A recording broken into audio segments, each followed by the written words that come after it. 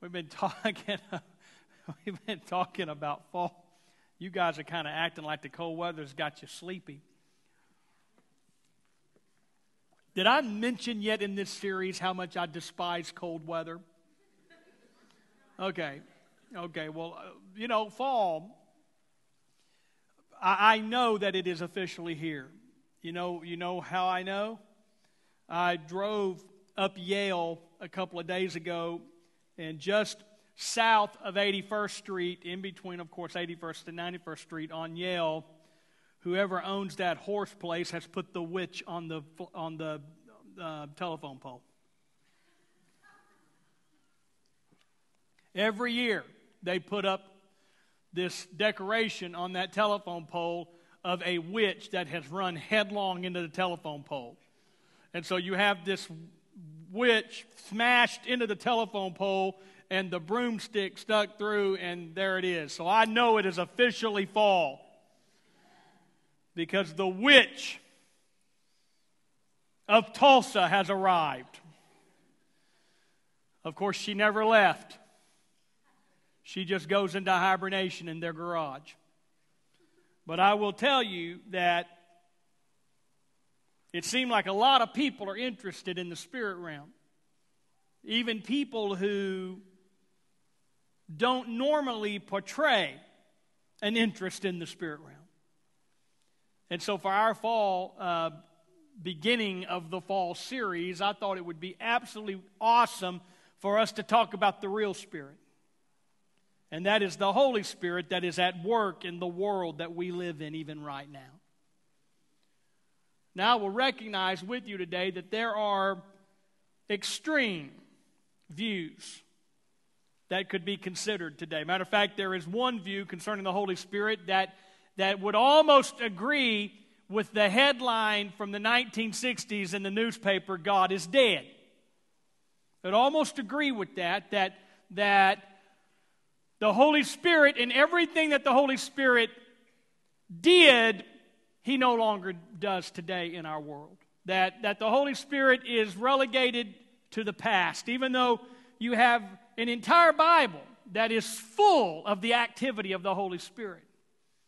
Matter of fact, even in creation, the Bible says that the Spirit of God hovered over the waters. Even in creation, we see the activity of the Holy Spirit. And how many of you will recognize with me today that there is creative power when the Holy Spirit hovers?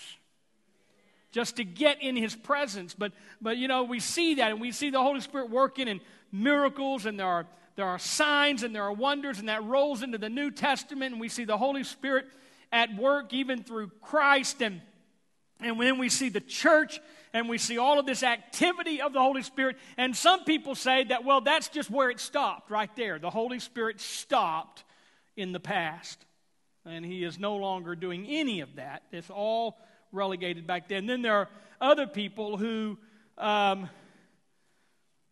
get so hyper-spiritual. I'm going to try to be real careful right here. They get so hyper-spiritual that they even start calling some stuff that isn't the Holy Spirit the Holy Spirit. All right, is that okay to say it like that?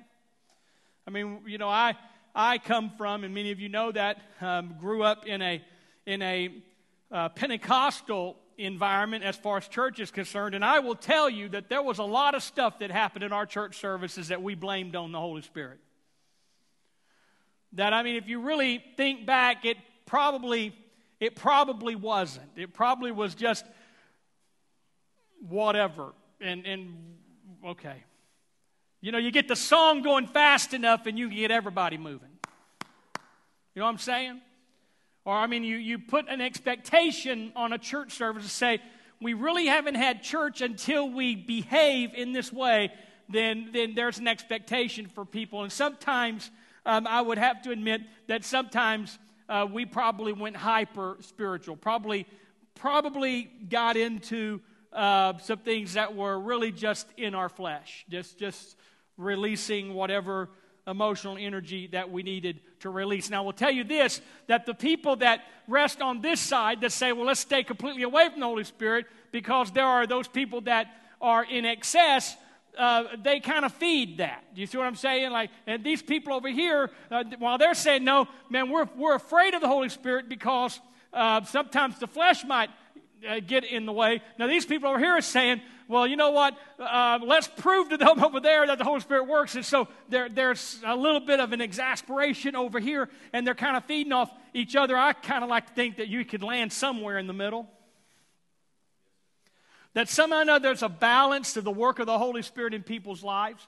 That you and I, we don't have to land on this camp that says, well, the Holy Spirit is not active, the Holy Spirit's not working, the Holy Spirit doesn't do all that stuff. But, you know, we don't have to land over there, but we don't have to land over here where the Apostle Paul even talked to the Corinthian church and said, you guys need to stop that. I mean, Apostle Paul talking about hyper-spiritualism among themselves in their public gatherings where he actually said, let everything be done decently and in order. You guys are out of order doing those things like that and blaming it. Okay, that's 5 of you. Blaming it on the Holy Spirit. And Paul was teaching them there's got to be a place where we land where there is an active presence of the Holy Spirit working in our lives. Where God isn't dead, where our flesh isn't out of control, where we can recognize the power and the work of the Holy Spirit that is going on right now in our world in real time. I'm talking to people that you could probably use a little bit of real-time Holy Spirit going on in your life. I know I could. And so Jesus, speaking to the disciples in John 16, this has been a key text for us. Speaking to the disciples in John 16, he said this, I have much more to say to you, more than you can now bear, but when he, the Spirit of truth, comes, he will guide you into all the truth. That the Holy Spirit is going to be so active in your life that you're not even going to have to wonder what truth is. That the Holy Spirit is going to lead you into these things that right now you can't even bear. You can't even bear to carry these things. It's just too heavy for you right now. And so the Holy Spirit is going to come, and the Holy Spirit is going to guide you into the truth that is found in God and only in God. And the Holy Spirit's going to do that for you. So again, I say, you don't land in this camp over here that says, well, there is no activity of the Holy Spirit. You don't land in this camp over here that I don't think anybody in this room wants to go into some type of hyper-spiritual thing that's going on that really is just flesh. That I think that we all would like to kind of land in this place where we know God is real and we know God is powerful and we know that God is still doing stuff among us, and we just really rest upon His abiding presence that is working in our lives. And I will tell you that this is even much more important if you're going through a traumatic time in your life. And we'll talk about that in just a second, a little depth, but let me just throw this in for good measure. We need the abiding presence of the Holy Spirit in order to bear the things that are going on in our lives. We need Him. We shouldn't be afraid of that. We shouldn't be afraid to say, come, Holy Spirit. Come into my life. Speak into my life. Guide me into all truth. Matter of fact, there is a guiding of the Holy Spirit that not only illuminates truth, it enables truth. And it not only enables truth, it empowers truth in our lives. It empowers truth. The Holy Spirit illuminates, enables, and empowers the truth in our life. So we've been talking about Romans 14:17. Let's go there real quick. For the kingdom of God is not a matter of eating and drinking, so it's not a matter of physical things. I mean, I think it's important also to recognize that eating and drinking is really a great example of the satisfaction that comes from what are felt needs in our life. I mean, I don't know about you, but I like to eat. You know what I'm saying? And I don't like to be thirsty. You know what I'm saying?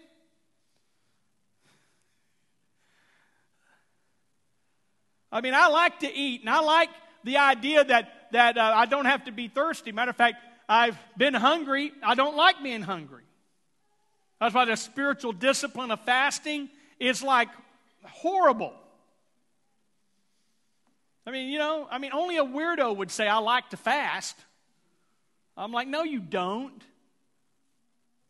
I don't like to be hungry. I don't like to go without food. I need my food. I need Whataburger taquitos in the morning.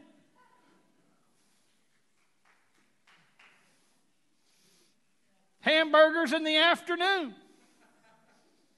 You know what I'm saying?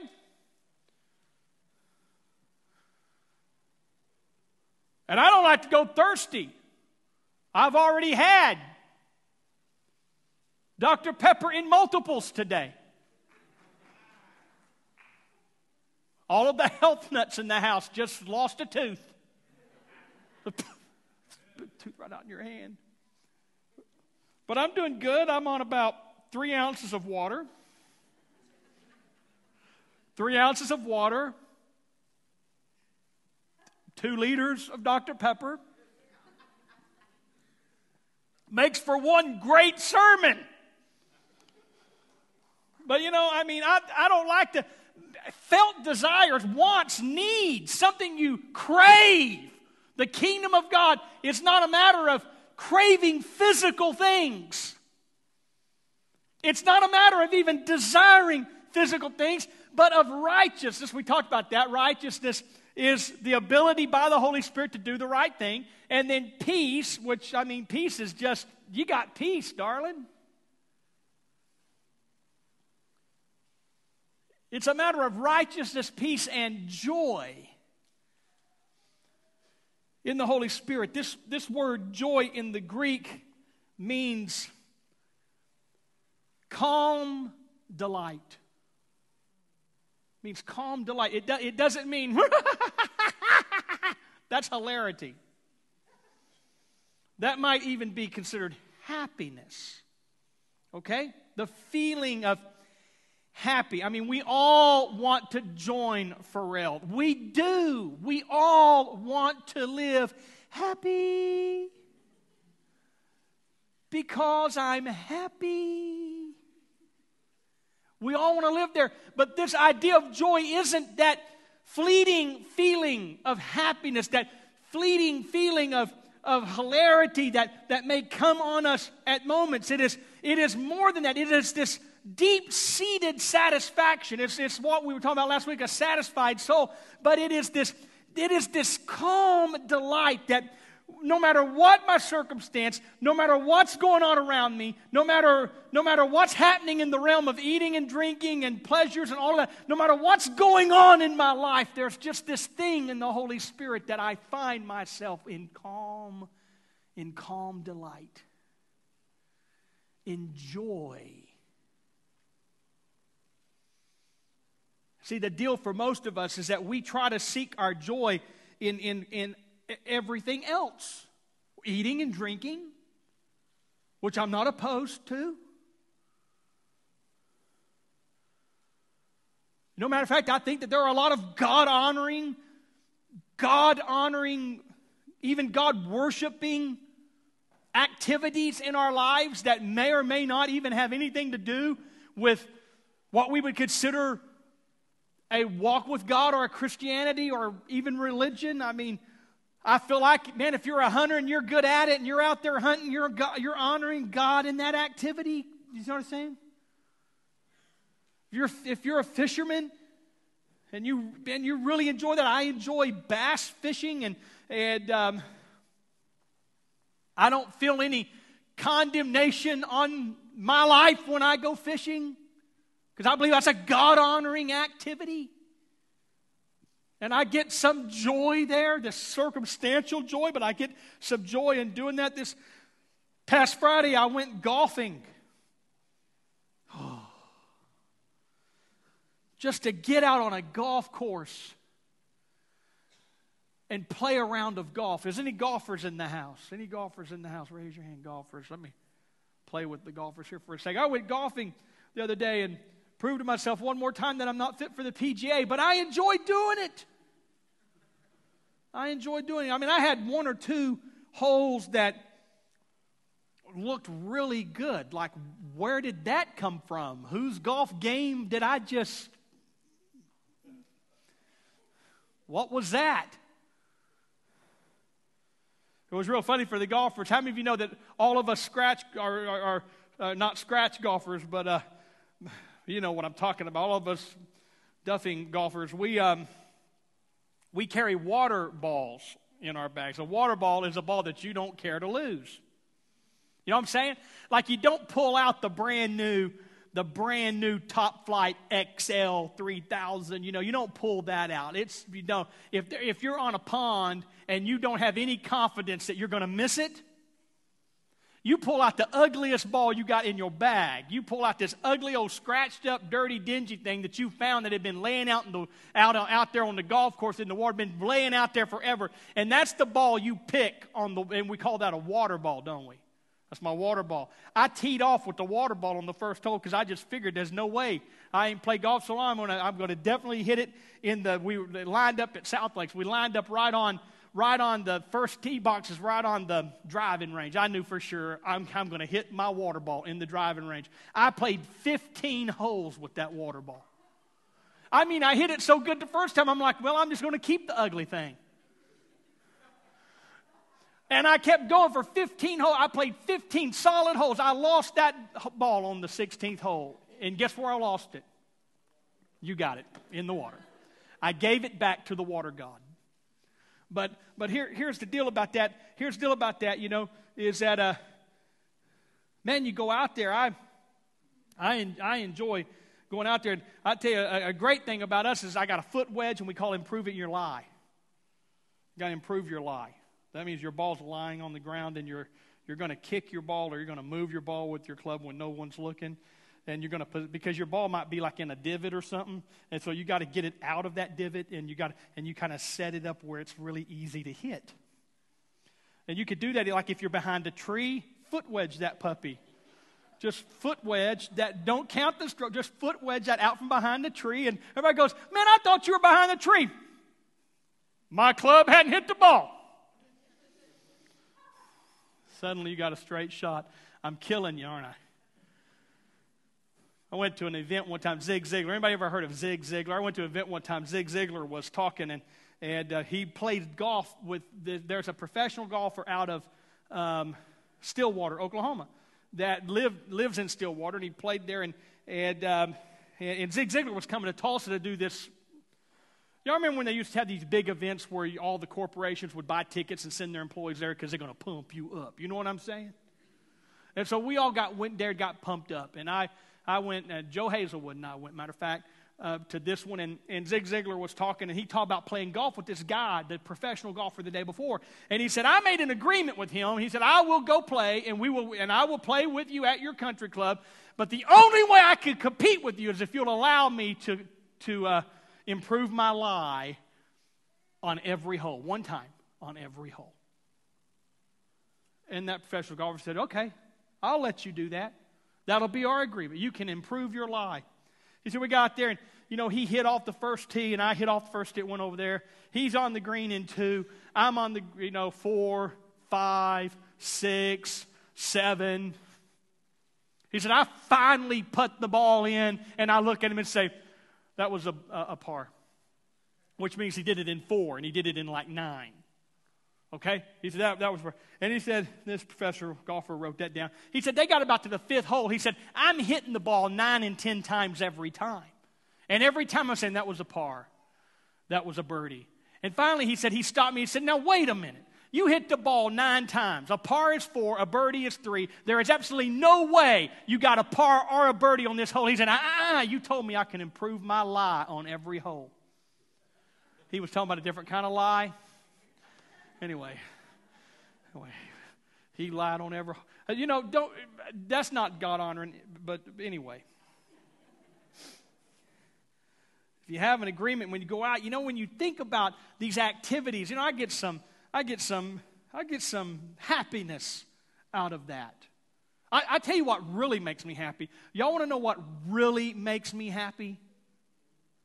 Some beach, somewhere.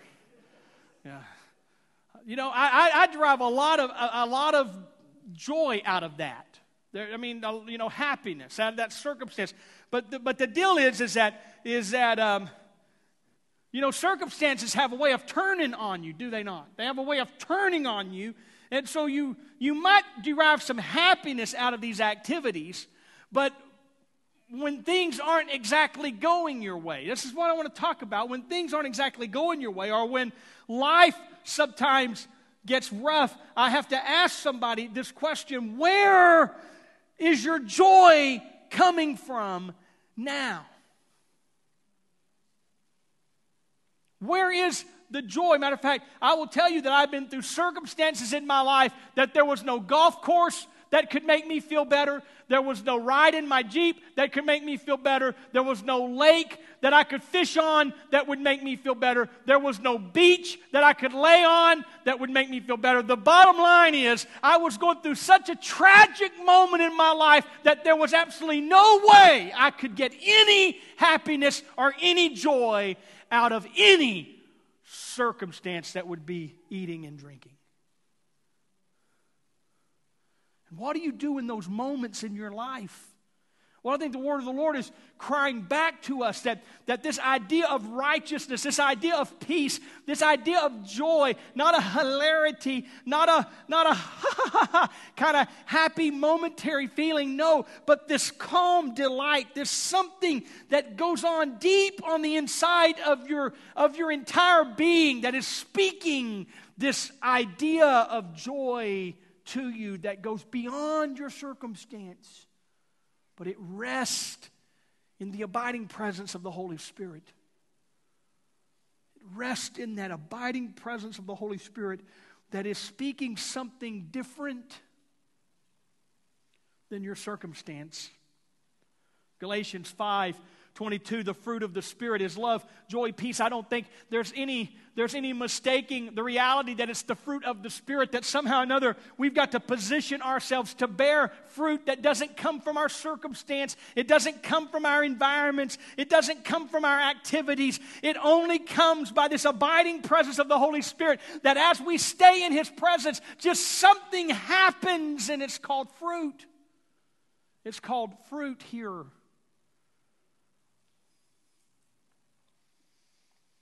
I mean, you think about fruit and trees, they have to be in the right environment. There has to be a right, the environment for that fruit to grow has to be correct. I mean, there are some places you don't plant an apple tree. You just don't plant it there because the environment is not conducive to produce apples from that tree.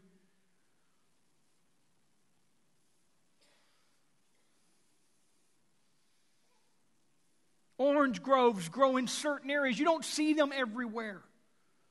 I mean, it's just kind of funny that way, how that you see a lot of corn in Nebraska,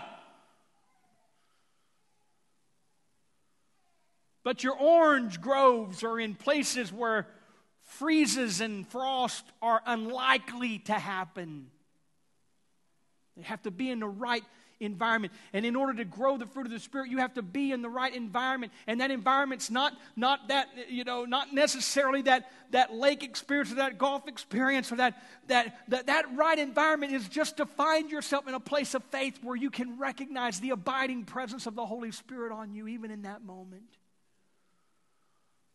Even in that moment, the abiding presence of the Holy Spirit. Can I tell us today afresh that God has not forsaken any one of us, that God has not forsaken any one of us, that if we will stay in that environment of His presence, even when we don't understand everything that's going on in life, if we will just stay in that abiding presence of the Holy Spirit, that there will be fruit that will grow from that place and that place alone.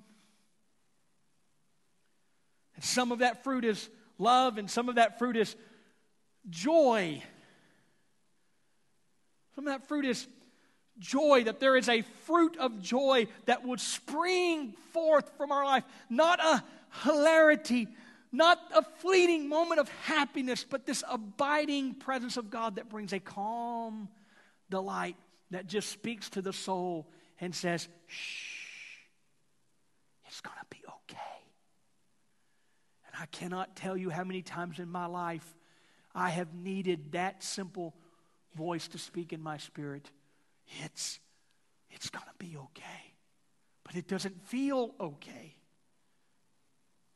It doesn't even look okay. But if you will get in that presence, if you will stand there in faith. So I love what Jesus said in John 15, verse 9. He says, as the Father has loved me, so have I loved you. Now remain in my love. If you keep my commands, you will remain in my love, just as I have kept my Father's commands and remain in his love. Listen to this. I have told you this so that my joy may be in you and that your joy may be complete. So, here's the thing about these circumstances that bring this measure of joy in our life. Well, that's our joy. But Jesus said that if you will abide in my love, if you will just abide in my love, get in that place where you just by faith recognize the presence of God working in your life and just stand there by faith. If you will abide in that, if you will have that abiding presence of the Holy Spirit working in your life, if you will do this, my joy will be in you. My joy. Jesus said, my joy, the joy of Jesus will be in you. And when my joy is in you, your joy is complete. Some translations even say full. Your joy is full.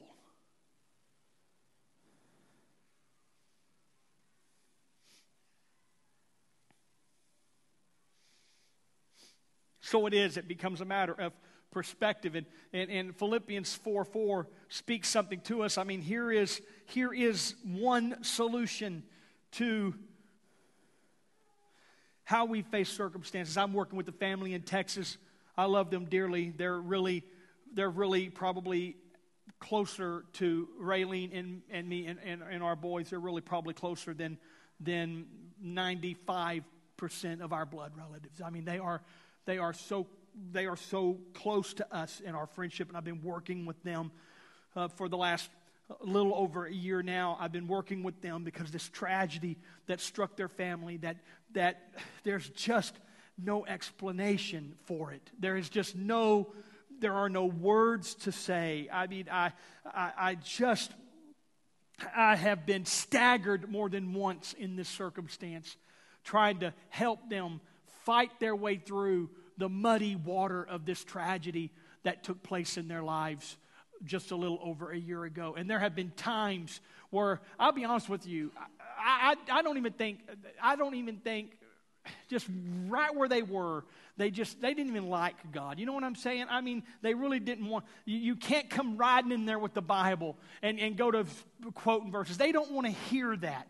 They don't understand what happened in their lives. They don't understand the tragedy that took place. They don't understand the loss that they faced in that circumstance. And here I am, I'm supposed to be the preacher guy among us. You know what I'm saying? I'm the member of the family that, goes to church. You understand? And I'm sitting there and I'm working and I'm trying to navigate this water with them, and they are just now getting to a place where I can really start talking to them like I'm talking to all of us today, that there is a place in the Holy Spirit that if you will find yourself abiding there, your calm delight will return.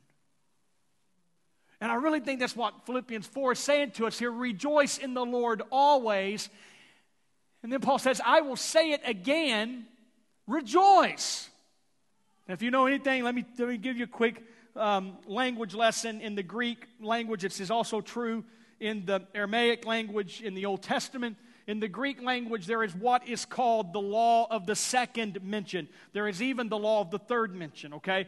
And the law of the second or third mention goes like this, that in this language, if you repeat something, like is repeated here, the word rejoice is repeated twice. Rejoice in the Lord always. I will say it again, rejoice, okay?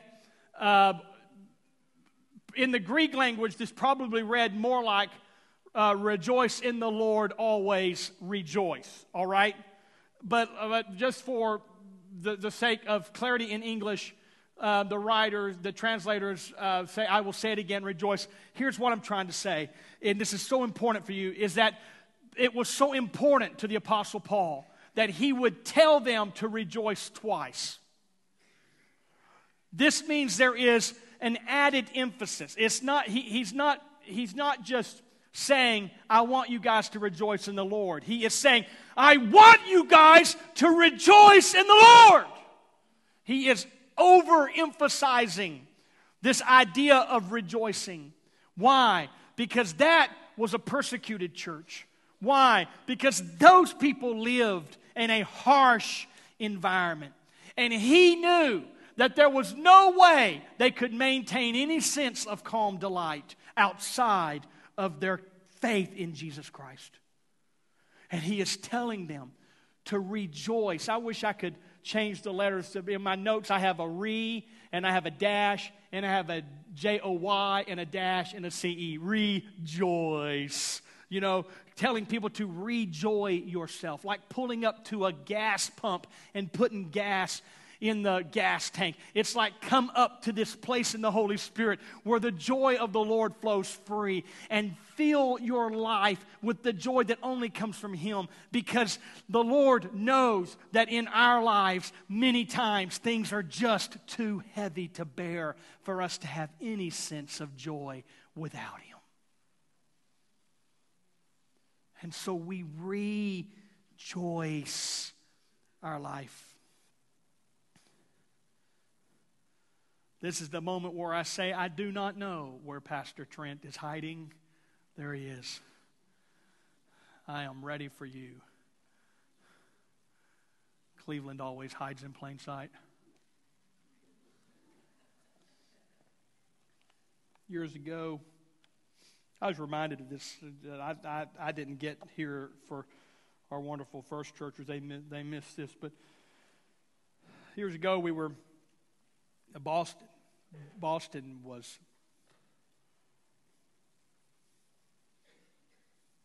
just born.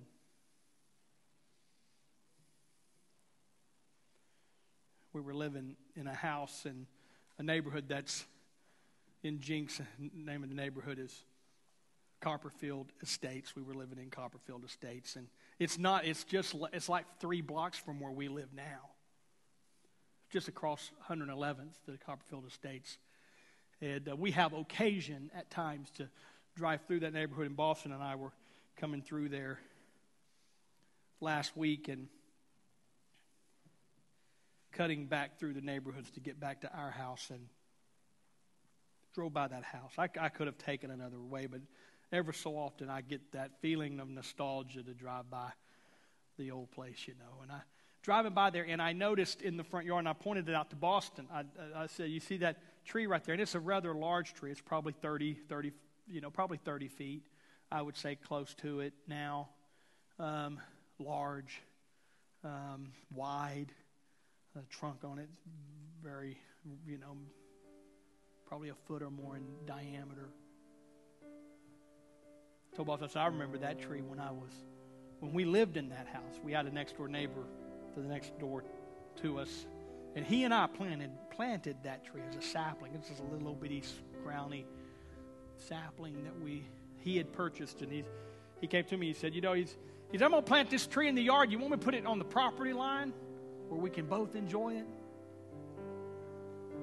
And I guess somebody's both enjoying it to this day. Both of us have moved from those houses since then. But I drove by and I told Boston, I said, that tree right there was planted about the time you were born. That tree was planted. We planted that tree in that yard. And now look at it. It's this massive tree. Back before there was a massive tree, there was just an empty lot, really just empty front yards. We were kind of going through some stuff, and life had kind of had a way. I wasn't finding any happiness anywhere.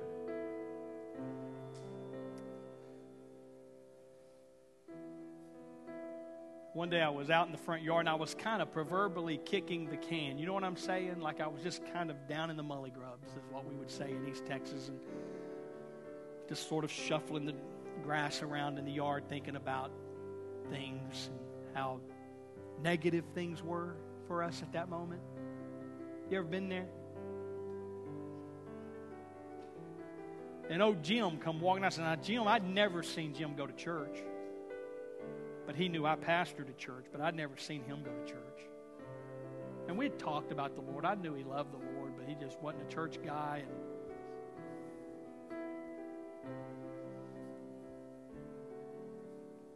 he came up to me and said, hey, what's going on, Rob? I'm like, oh, you know how it is. He said, man, you're kind of looking down today. You know, usually I'm kind of upbeat and laughing and, you know, kind of jovial kind of guy. And he's like, you're kind of looking down today. I went, yeah, you know. You know how it is. He said, do I? I said, oh, I'm sure you do. Everybody has their moments, don't they?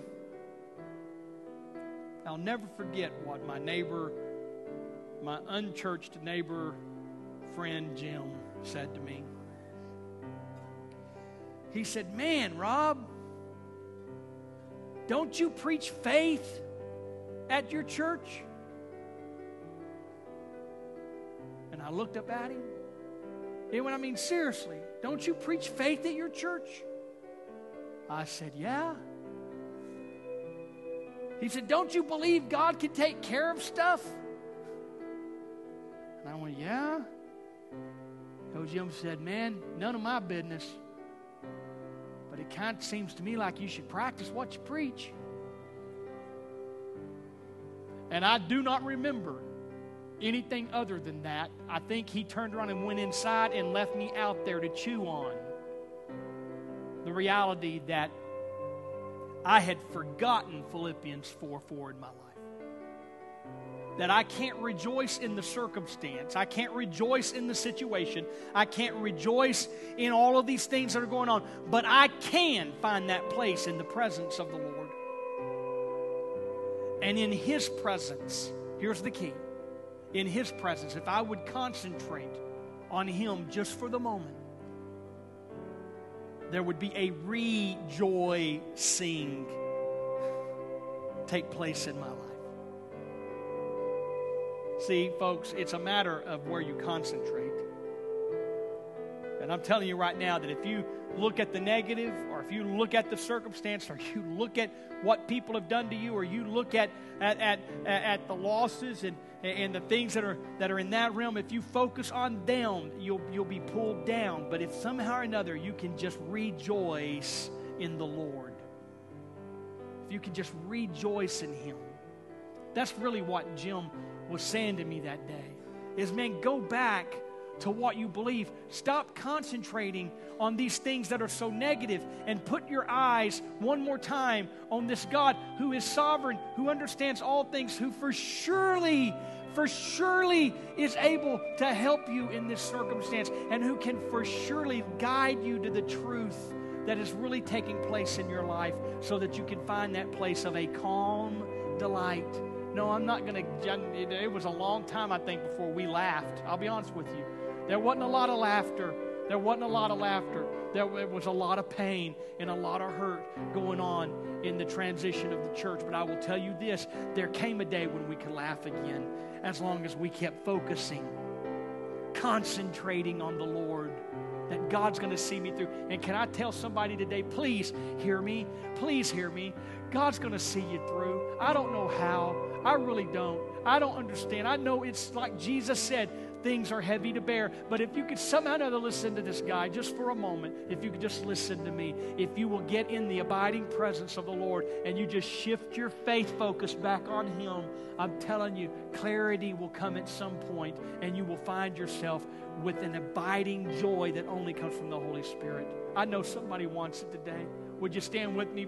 Please stand with me. I'm through. I'm going to pray. Can I pray? Bow your heads for a moment, please. Just be respectful.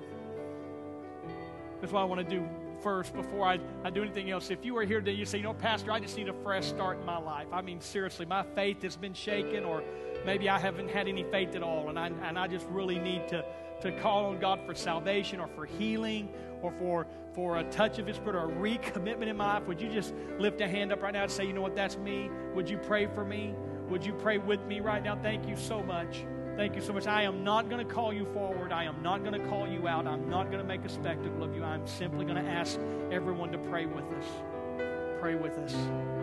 Jesus, I ask you right now, by your presence, let the joy of the Lord become my strength. Help me. Save me. Heal me. I recommit myself to you now.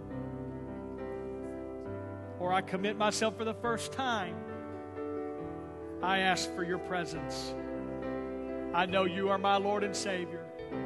I know that Christ died for me. I know that God raised him from the dead. And I know there's healing right now. In Jesus' name. Everybody said amen. Keep your heads bowed for a moment, please. Father, I pray right now in Jesus' name for there to be sweet deliverance. Sweet deliverance. I am asking you for sweet deliverance. That you would relieve someone today. That you would relieve them. That there would be relief in your presence even right now. The minds that don't understand and hearts that are confused and things that are going on, Father. I pray in the name of Jesus for there to be a place of joy, a calm delight, just this abiding presence of your Spirit that would work on the behalf of those who are hurting. I'm asking you in Jesus' name for healing. I'm asking for Jesus' name for deliverance. And I thank you for it right now. As it flows in this house, I thank you for it right now. Help every member of this place today, every person in the sound of my voice. I pray right now that you would help them to concentrate on the Lord. Get a picture. Get a picture. Get a picture. Jesus.